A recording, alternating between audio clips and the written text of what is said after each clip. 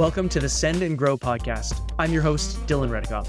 In my day job at Sparkloop, I spend all my time analyzing how the best newsletter operators and media brands in the world grow and monetize their audiences. I get a behind-the-scenes look at how they're growing their newsletters and driving revenue, and there is so much to learn from their success and from their mistakes. With this podcast, you get that access too. Every week, I sit down with a different guest from industry experts to successful operators, and we go deep on the stuff that you need to know about so you can become really effective at growing and monetizing your newsletter. Today, I'm excited to welcome Amanda Goetz, the creator behind the Life's a Game newsletter. With a rich background spanning startup founding, brand management, and a transformative role at The Knot, Amanda has now turned her talents to the world of newsletter publishing. Life's a Game is not just a newsletter. It's a reflection of Amanda's journey, offering a mix of personal insights and professional strategies. We'll dive into how she's navigating the challenges of monetization, subscriber engagement, and content creation. We'll also explore her perspectives on the future of newsletters and her advice for aspiring creators.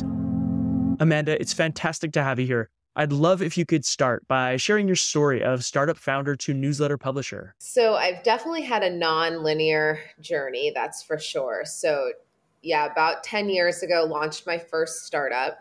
Really, the start of that was because I met a serial entrepreneur through some nonprofit work. And I had been in the wedding industry for a while. I managed a celebrity wedding planner's brand. So I knew the industry for many years.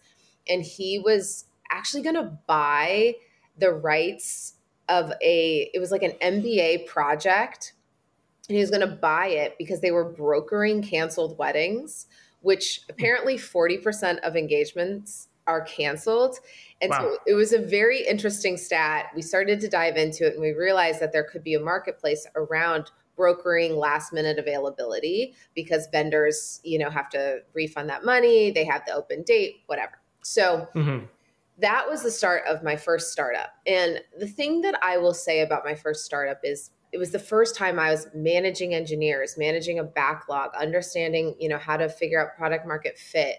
And I did a 1-year accelerator. This was back in 2011, 2012, when the New York City tech scene was first heating up, like Union Square Ventures was fairly new. There was a ton of meetups and founders getting together. It was such a cool time to be in New York City. And I view that year where I did an accelerator program and was all in on that startup as like my mini MBA. I learned how to be a founder. I learned the ups and downs, how one day you think that you're going to be a billionaire, the next day you think that it's going to fail and you're going to have to shut it down. Like that roller coaster that as a first-time founder you ride so extreme. From there, that actually led me to The Knot, where they hired me to lead it was go-to-market strategy as they were shifting from a media company to a two-sided marketplace. So it was, everybody knows it as a magazine and all about advice. It's the 25-year-old SEO wedding gorilla in the room.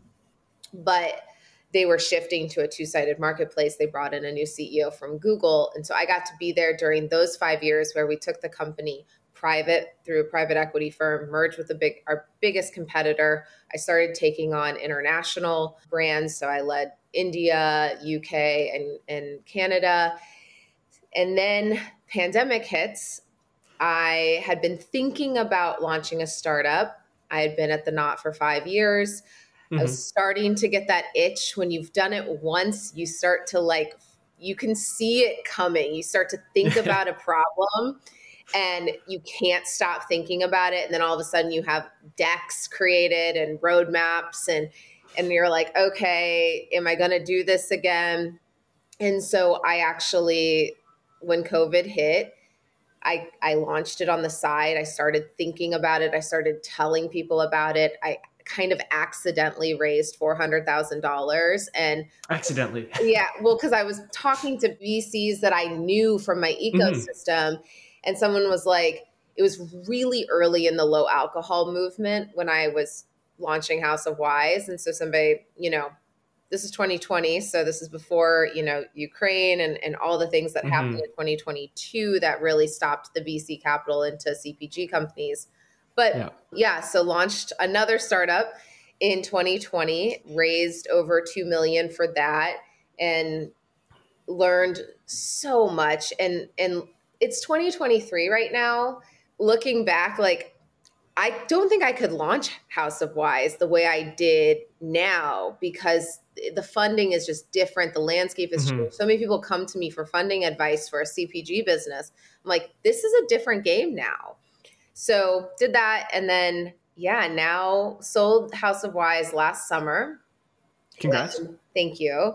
And went and took like a VP of marketing position just to kind of like get back into the marketing world, figure out if I wanted to like go back into a CMO track again.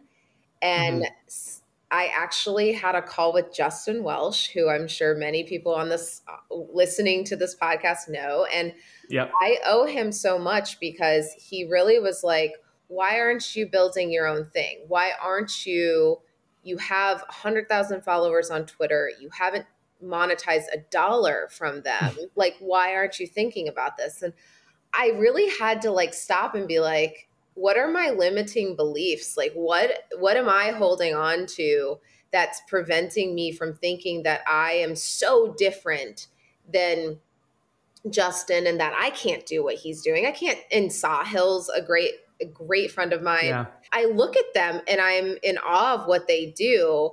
And I had to really check myself to say, well, why do I feel like I cannot do what they're doing?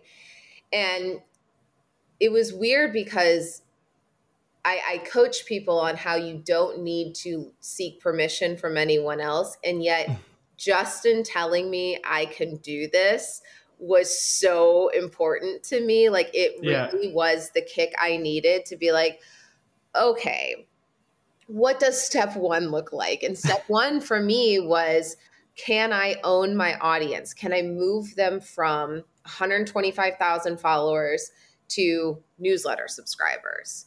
And that was phase one. And that's kind of really what I'm in right now is phase one.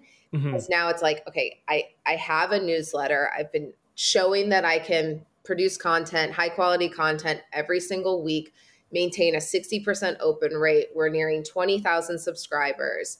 And I'm like, okay, I've proven that to myself. Now can I start to like, add revenue streams to it? And so have launched, 2 revenue streams over the past 6 weeks. So for anybody listening, I am still very early in this game. So hopefully that's a signal to someone who's kind of like, I don't know if I can do this. Like, I didn't either. And you just have to start. And so this is your permission to just start. Yeah. And which is very needed for a lot of people. I remember being kind of in a similar spot in terms of the mindset as you back in probably about 2020 before I started a newsletter. And it was like, well, yeah, the people that are writing it, they know what they're doing and they're better than me, so to speak, better writers or what have you, bigger audiences. And so I can't remember what the spark was, to be honest, but something in me was just like, I was sick of making excuses for myself essentially. And just like, you got to just hit publish on that first episode or first edition and just go and just go and just start. So you hadn't run a newsletter in the past, at least not for, yourself or a personal brand, if you will. When you announced it this past summer, I think in May, you announced it, at least on Twitter, what I saw, that you were launching a newsletter. What was the reception and feedback like to that? Was it warm or did you have a lot of people asking questions? So when I announced it, people weren't like, really a newsletter? Because I write on Twitter every single day and I write pretty lengthy threads. And the question I got more was, not a marketing newsletter? Like, you're the brand person. You know how to launch brands. You are a CMO. And it was something that I really had to sit with for a while because, everybody knows the phrase, like, the riches are in the niches or niches, however you want to say it. But yeah. And it sounds a lot better when you say niches, of course, but right. yeah. And everybody was like, you could start something around marketing, CMO, brand, etc. But for me, if I was going to step into this world of being a content creator, I had to start to think really like 5 to 10 years from now, where do I want to take my career in my life? There were a few things that popped into my head, which are like, what lights me up right now in my life is helping other people. I have now been doing this for about 20 years and I love like sharing all the things that I've learned along the way, whether it's starting companies or going through a divorce with 3 kids and having a massive, leading a team of 50 people at the time. There's so much that I love to share. And I wasn't willing to pigeonhole myself into a very niched newsletter. So that was like the biggest question I think I got was like, if you would do this as marketing, you'd make 10 times more money in, half the time. So I was very aware that I was going to be running a marathon, not a sprint. Like when you don't go niche, you are definitely setting yourself up for a longer horizon. But I was okay with that because this is stepping into this world of being a content creator is really like a decade long pursuit for me. Yeah. I'd argue that maybe you are going somewhat niche because you're the only you. You're the only one who's shared the experiences you've had. You're the only one who can, support people based on what you've experienced and give that advice. So in a lot of ways, I feel like going into a marketing newsletter, and there's some really good ones out there, don't get me wrong, but they are a dime a dozen these days, marketing newsletters. And so the good ones definitely stand out, and I have no doubt you'd be able to craft a good one. But I think it's really interesting that you went with more of the personal journey and the personal brand sort of as your angle, especially considering I think a lot of people would find value in your story and who follow you would probably be even that much more interested in just what you have to say about those kinds of topics. So I don't know, it looks like it's been a good move so far. I'm wondering, you kind of answered this question a little bit already when you talked about Justin Welsh, but you already had, a job as correct me if I'm wrong, but VP right now of marketing for a company? Yeah, I left the corporate world. So I did step away 2 months ago. So I've been on my own. Yep. But yeah, I was just a VP of marketing at a massive company and I was leading innovation, which was super cool. But I definitely was like, after you sell a company and you're like, uh, you were your own boss and you were like in charge of everything, going back into like a role where I didn't have complete control over my calendar, over the roadmap. It was just like I definitely was struggling in that, and so yeah, it was time to go all in. Which also like removing my safety net is always like a forcing function for me to kick it into high gear. And so things that I was like, oh yeah, I'll do that later. I'll do that later. Like once I gave notice, I was like, oh shit, I got to do this now. Yeah.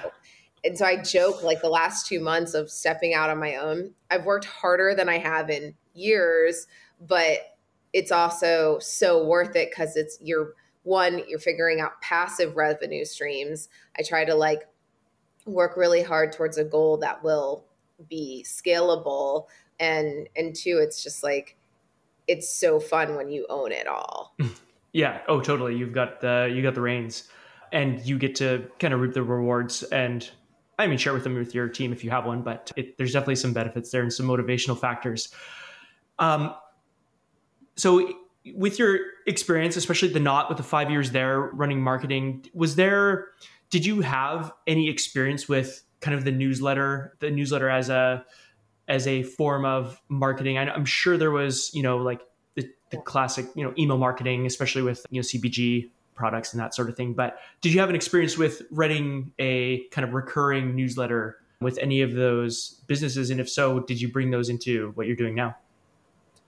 So email marketing was huge for the Knot for sure. We did a lot more personalization though with that because we knew somebody's wedding date. We knew where they were in their planning journey. But House of Wise, so the founders of Pop Sugar, Brian and Lisa Sugar and Sugar Capital were our lead investors in our seed round. Okay. And understanding and the intersection of media and commerce was a big pillar for House of Wise.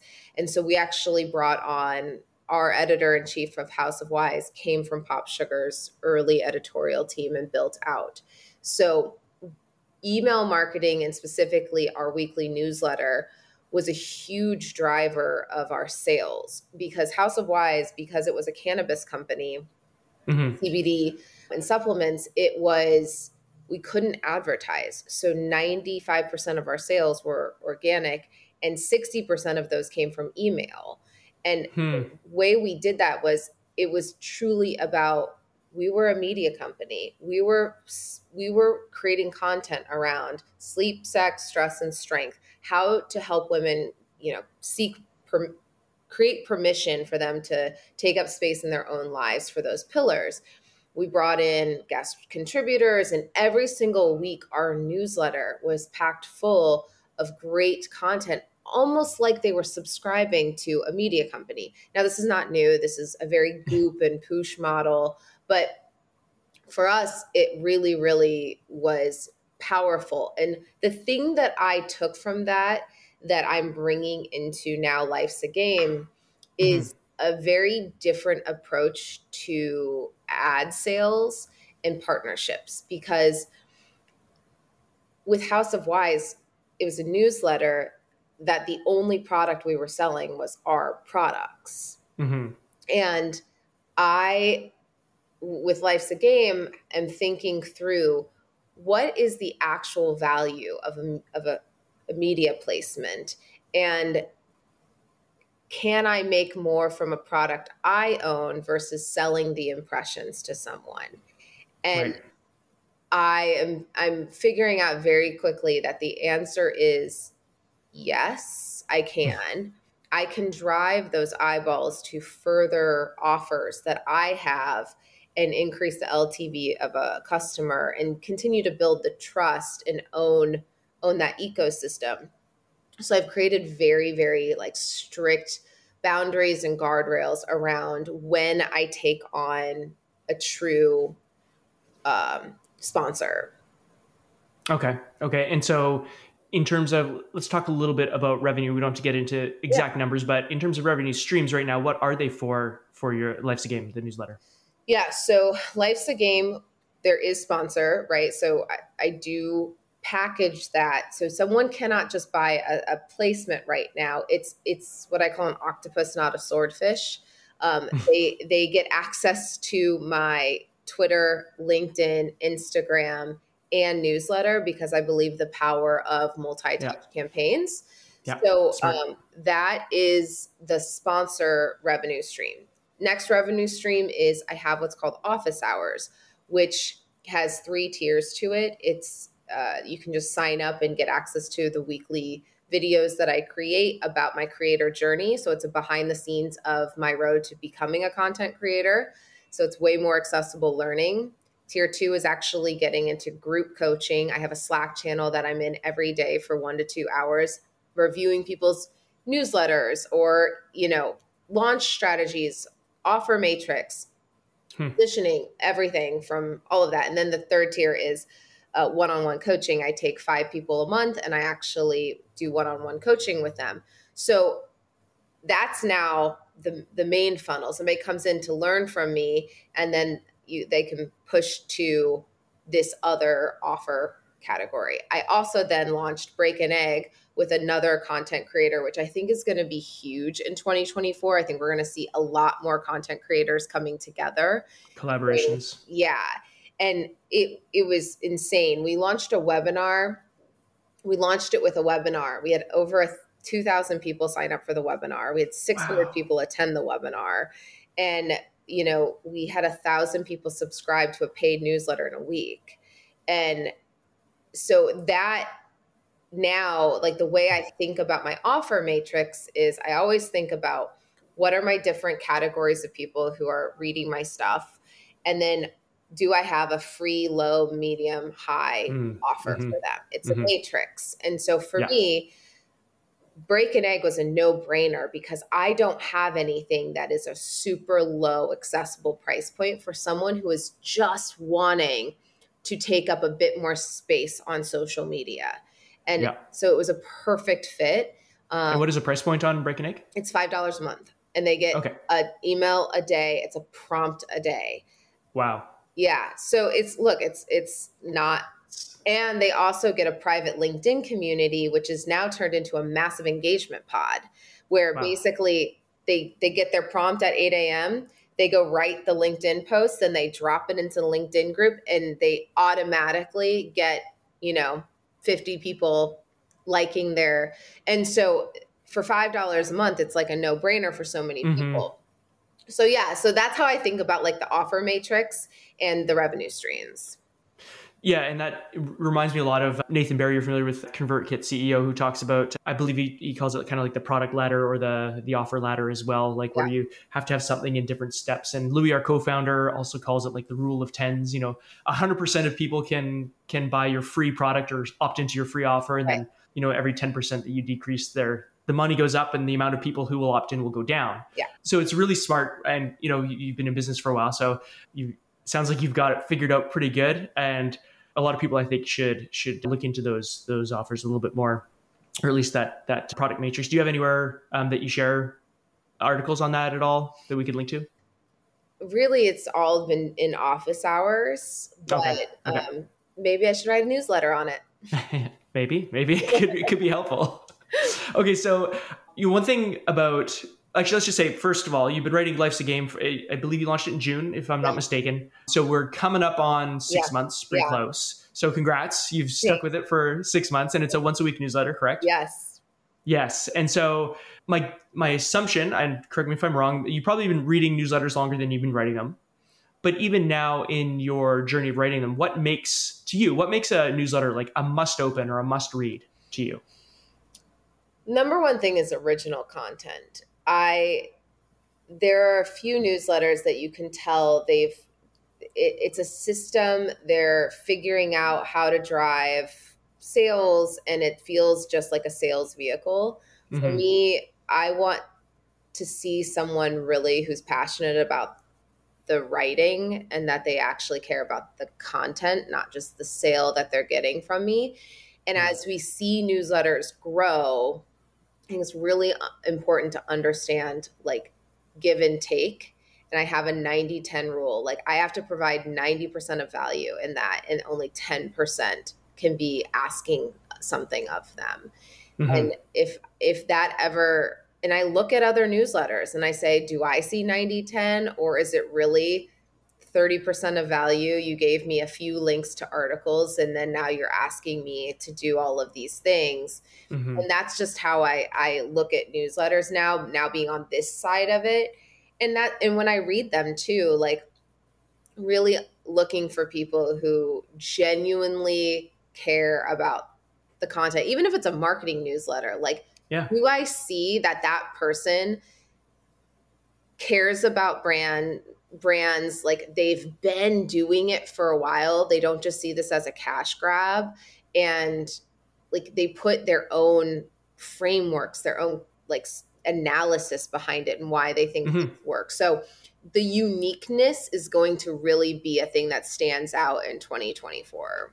Well, and actually leads me perfectly into the next question, because something that really stands out to me from your newsletter is how actionable you make it. Yeah. Most editions, there is, if you want to explain to the listeners how you kind of structure it, but there's it's my turn, it's your turn sort of thing. And I really appreciate that, because so many newsletters, it's just kind of like an info dump. And, we're at the point where some of us might be a little bit oversubscribed to, our inboxes are full. We don't have time to read everything, even if the value is really there.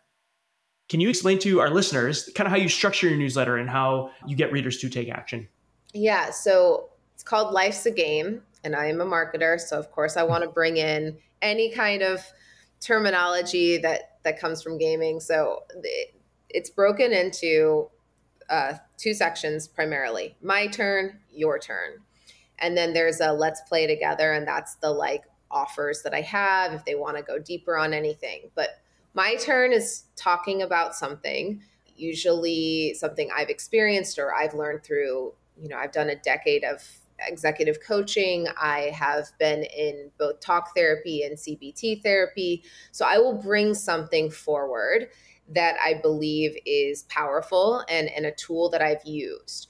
Then it goes to your turn quickly and it says, okay, you just learned this. How do you actually apply it? And that is always going to be like steps, tips, questions to ask yourself if you want to get curious about this thing that I'm sharing.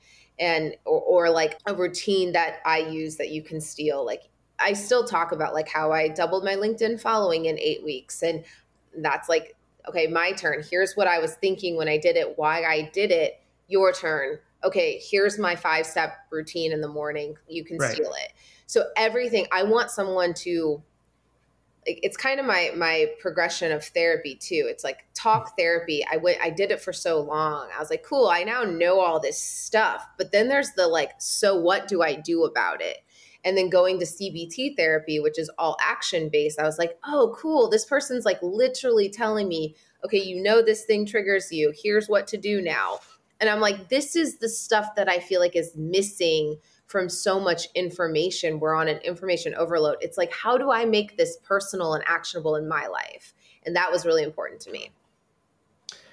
And you can see it in the content. So kudos to you for, putting that out there, because I found it helpful, and I'm sure lots of people, other people do as well. I noticed something as well when I was just kind of doing a little bit of a dive on some content you've created on Twitter.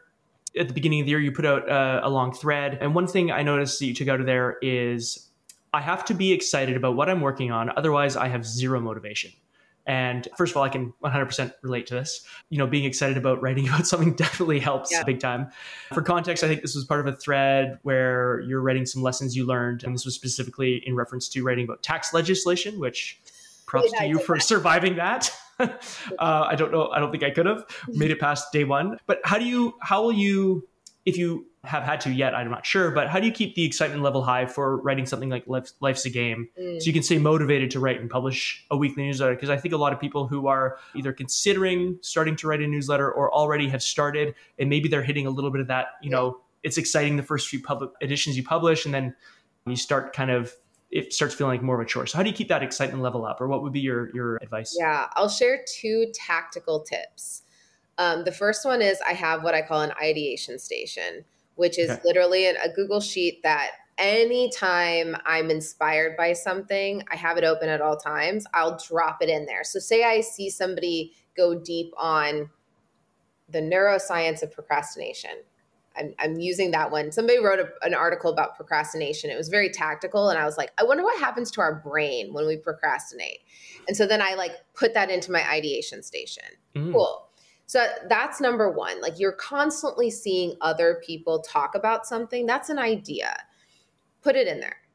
Then when I sit down I have a very systematic way of writing the newsletter. So Saturday mornings, I get up before my kids are up. It's my time where I don't feel pressure because it's not a work day. And that's my idea day. And what happens is when I sit down, I open up my ideation station. And what tends to happen is I will start a skeleton of probably 3 topics, because I will say I pick neuroscience of procrastination. Say I look at thinking about goal setting, what's stopping you, whatever the topics are. I will start those. Then I will start researching, see what studies are out there on procrastination, and I will see what lights me up and where my energy starts to go.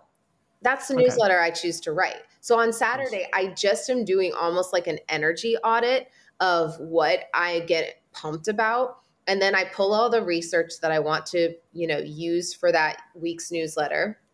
I get the skeleton done. Great. Sunday morning is when I actually write the newsletter. I now know what I'm excited to write about. I've been thinking about it all day Saturday. I sit down on Sunday and I'm like so jazzed to write about it. So give yourself these vehicles and systems, because if you just sit down with a blank sheet of paper and you're like, I have to do this and send it tomorrow, there's no way I would be able to do that. Yeah. Yeah, I 100% agree. and guiltily, I have, suffered out a session like that. And usually those are the lower performing articles or newsletters, right? Because I think you can feel that you're not as excited to write it, and the audience can sense that as well too. I'd love to know what's working best for you. I know it's only been 4 or 5 months, coming up on 6, but what's been working best for you with growing your newsletter since you started it? So something that I learned from Justin Welsh that I see really the best newsletters doing is, he calls it hub and then pre-hub, post-hub. But this idea that every single week you are promoting your content. It's such a silly thing, but as creators, and I see it in my office hours crew as well, we do this really hard thing and we get it done. And then it's almost like we're scared to tell people we did it. Mm-hmm. And so every Thursday, my newsletter goes out. So every Wednesday, you're going to see a post on Twitter and LinkedIn about what that topic is and telling people to sign up. So Justin has a formula for this. He teaches it in his LinkedIn operating system. So I strongly recommend people go to that if they're struggling with how to frame these things. So that's number one. I have my pre-hub, my hub, and then my post-hub. So hub is actually you talk about what was in the newsletter, you have a thread, whatever. Your post hub is where you recall and say, yesterday I shared with 17,000 people how to grow their LinkedIn audience. If you missed it, you can read it here because now I have it on my blog content and I can just send people to all of my Life's a Game content. Cool. So that's number one. Number two is I use a couple of tools, but like adding a tweet to a thread 5-10 minutes later, or I have triggers where it's like, if this tweet gets over 100 likes, add this sign off. And so again, it's constantly reminding people that you have this thing and there's value to it.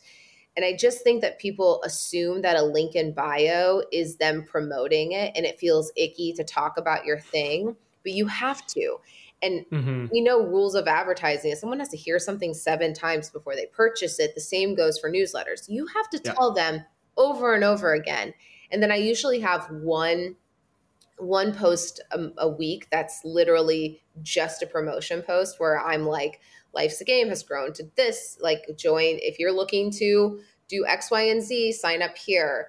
So that's all the organic side. Then on the paid side, I do have obviously SparkLoop, and that has been really wonderful for a couple of reasons. One, I hit my dollar amount in the first 5 days, and when you say dollar amount, just so for reference, you mean like your monthly total budget spend?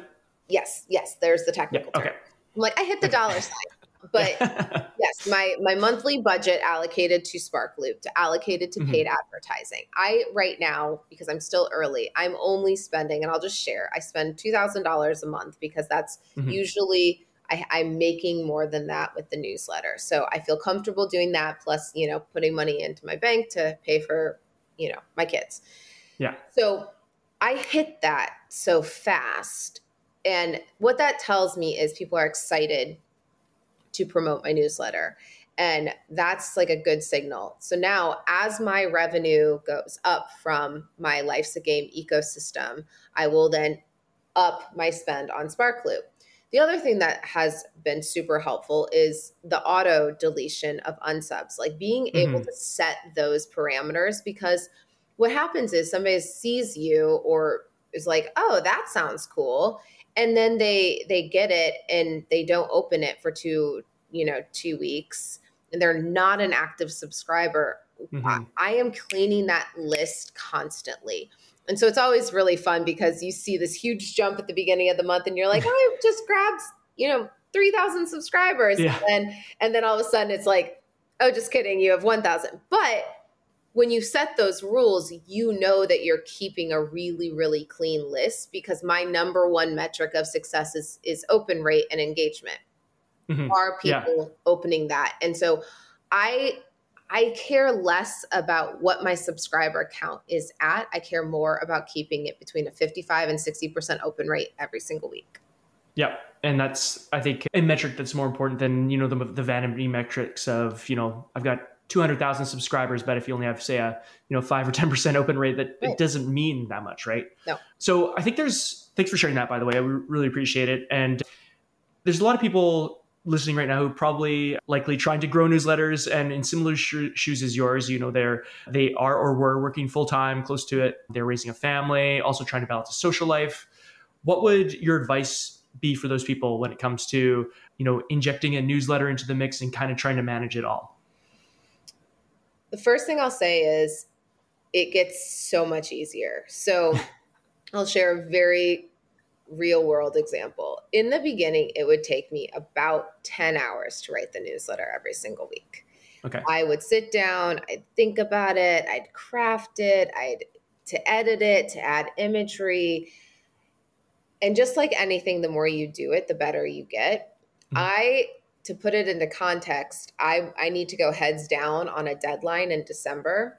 And so I wrote all 4 newsletters for December in 2 days. Wow. And Nice. yeah, and still high quality, still my same like process. I just condensed the process, which normally is like a Saturday, Sunday, Monday, Tuesday, publish Wednesday. I condensed that process, and it proved to me that, Parkinson's law, whatever amount of time Yeah. you give to somebody, it will happen.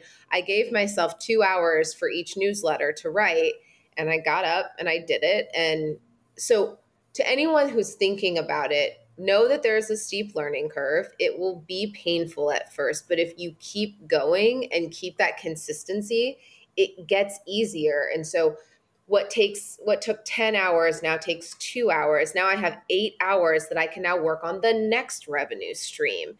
And so that's how I think about it. Don't bite off more than you can chew. Thinking about, like, it took me 4 months of just doing the newsletter while having a full-time job for me to even add one revenue stream, which was office hours. So I see a lot of people, and I coach people through this too, where I'm like, okay, what do you want to accomplish this quarter? And they're like, well, I want to launch a course, launch a newsletter. I want to start getting active on TikTok. And I was like, you can't do 3 things. Like, it's not, you're setting yourself up for failure. And I'd rather you do one thing to 80% completion and mastery than 3 things to 30% or 20%. So let's take one thing and get you to 80% and pick one. What do you want to do this quarter? And so the same goes for anyone wanting to start a newsletter. If you really want to start a newsletter, clear everything off and just do the newsletter for a quarter. Give yourself a quarter to get the art and science down, and then you can talk about doing something else. Set a goal, remain consistent for that period, and see what happens. It's pretty sound advice. So what is next for yourself and for Life's a Game in 2024? And in addition, what do you see as the biggest opportunity for newsletters in the next year? So we touched on it a little bit. I think collaboration, consolidation. Right. Like you said, there's a ton of marketing newsletters. There's power in combining things. So I would encourage people to really start thinking about building out a creator community that they're a part of, because chances are you might find your next like partner in something like that. 2 things that are coming for me are, I'm launching my first digital course in Q1. And so that'll be the next revenue stream where I start to create, passive revenue through digital courses. It's been really awesome to have now a really highly engaged community of almost 20,000 people that I can pressure test. Like, I actually surveyed them. My birthday edition of the newsletter was just asking them like, hey, for my birthday present, will you fill out the survey? Nice. Gotta love, making people feel guilty. But I got, hundreds of responses, and it was perfect because what I thought that they were coming to me for was actually not the case. And so it gave me full validation into what content I should create the course around heading into Q1. So that's number 1. And number 2 is I will launch my next business line, which I am going back into the CMO world, where I'm joining a podcast for season 3 as the co-host, interviewing Fortune 500 CMOs. And we will have a course offering for somebody looking to get into a CMO track. So that— Are you allowed to share the podcast by chance? Yeah, it's called Destination CMO. So the first 2 seasons, Vincent, who was the founder of it and the host, he was really just setting a foundation. And then season 3 is where we really bring in, we have the CMO of Yahoo, Atlassian, Angie's List, like big names talking about really like their track to get there, what they needed to learn, so that we can then build out the course offering that would help somebody build their toolkit. So that's the next thing that I'm working on. I have not announced that anywhere else. So that was like an exclusive thing. Surprise. Behind the scenes. That's awesome. Well, thanks for sharing that with us, and for being so open and transparent with everything here. I've learned a lot. I know our listeners will as well. So why don't we finish off with you sharing where people can learn more about you and subscribe to your newsletter and all that other fun stuff. Yeah, they can just go to amandagoetz.com. It's Goetz. I'm most active on LinkedIn and Twitter. Instagram is a wild west of my personal life and kid life, but Twitter and LinkedIn is where I'm sharing how I'm growing the newsletter and all the behind the scenes of the creator journey. Okay, great. We will include all of those in the show notes. And thanks for coming on, Amanda. We wish you the best in 2024. And yeah, thanks for taking the time. Yeah, thanks, Dylan. Thanks for listening to this episode of the Send and Grow podcast. If you like what you heard, here are 3 quick ways that you can show your support. Number 1, leave us a 5-star rating and review in the podcast app of your choice. Number 2, email or DM me with some feedback with your questions or with suggestions for future episodes. And finally, number 3, share your favorite quote from the episode on social media and tag both me and our guest. All of the links for that are available in the show notes. And whatever option you choose, I am really grateful for your support. Thanks, and see you next week.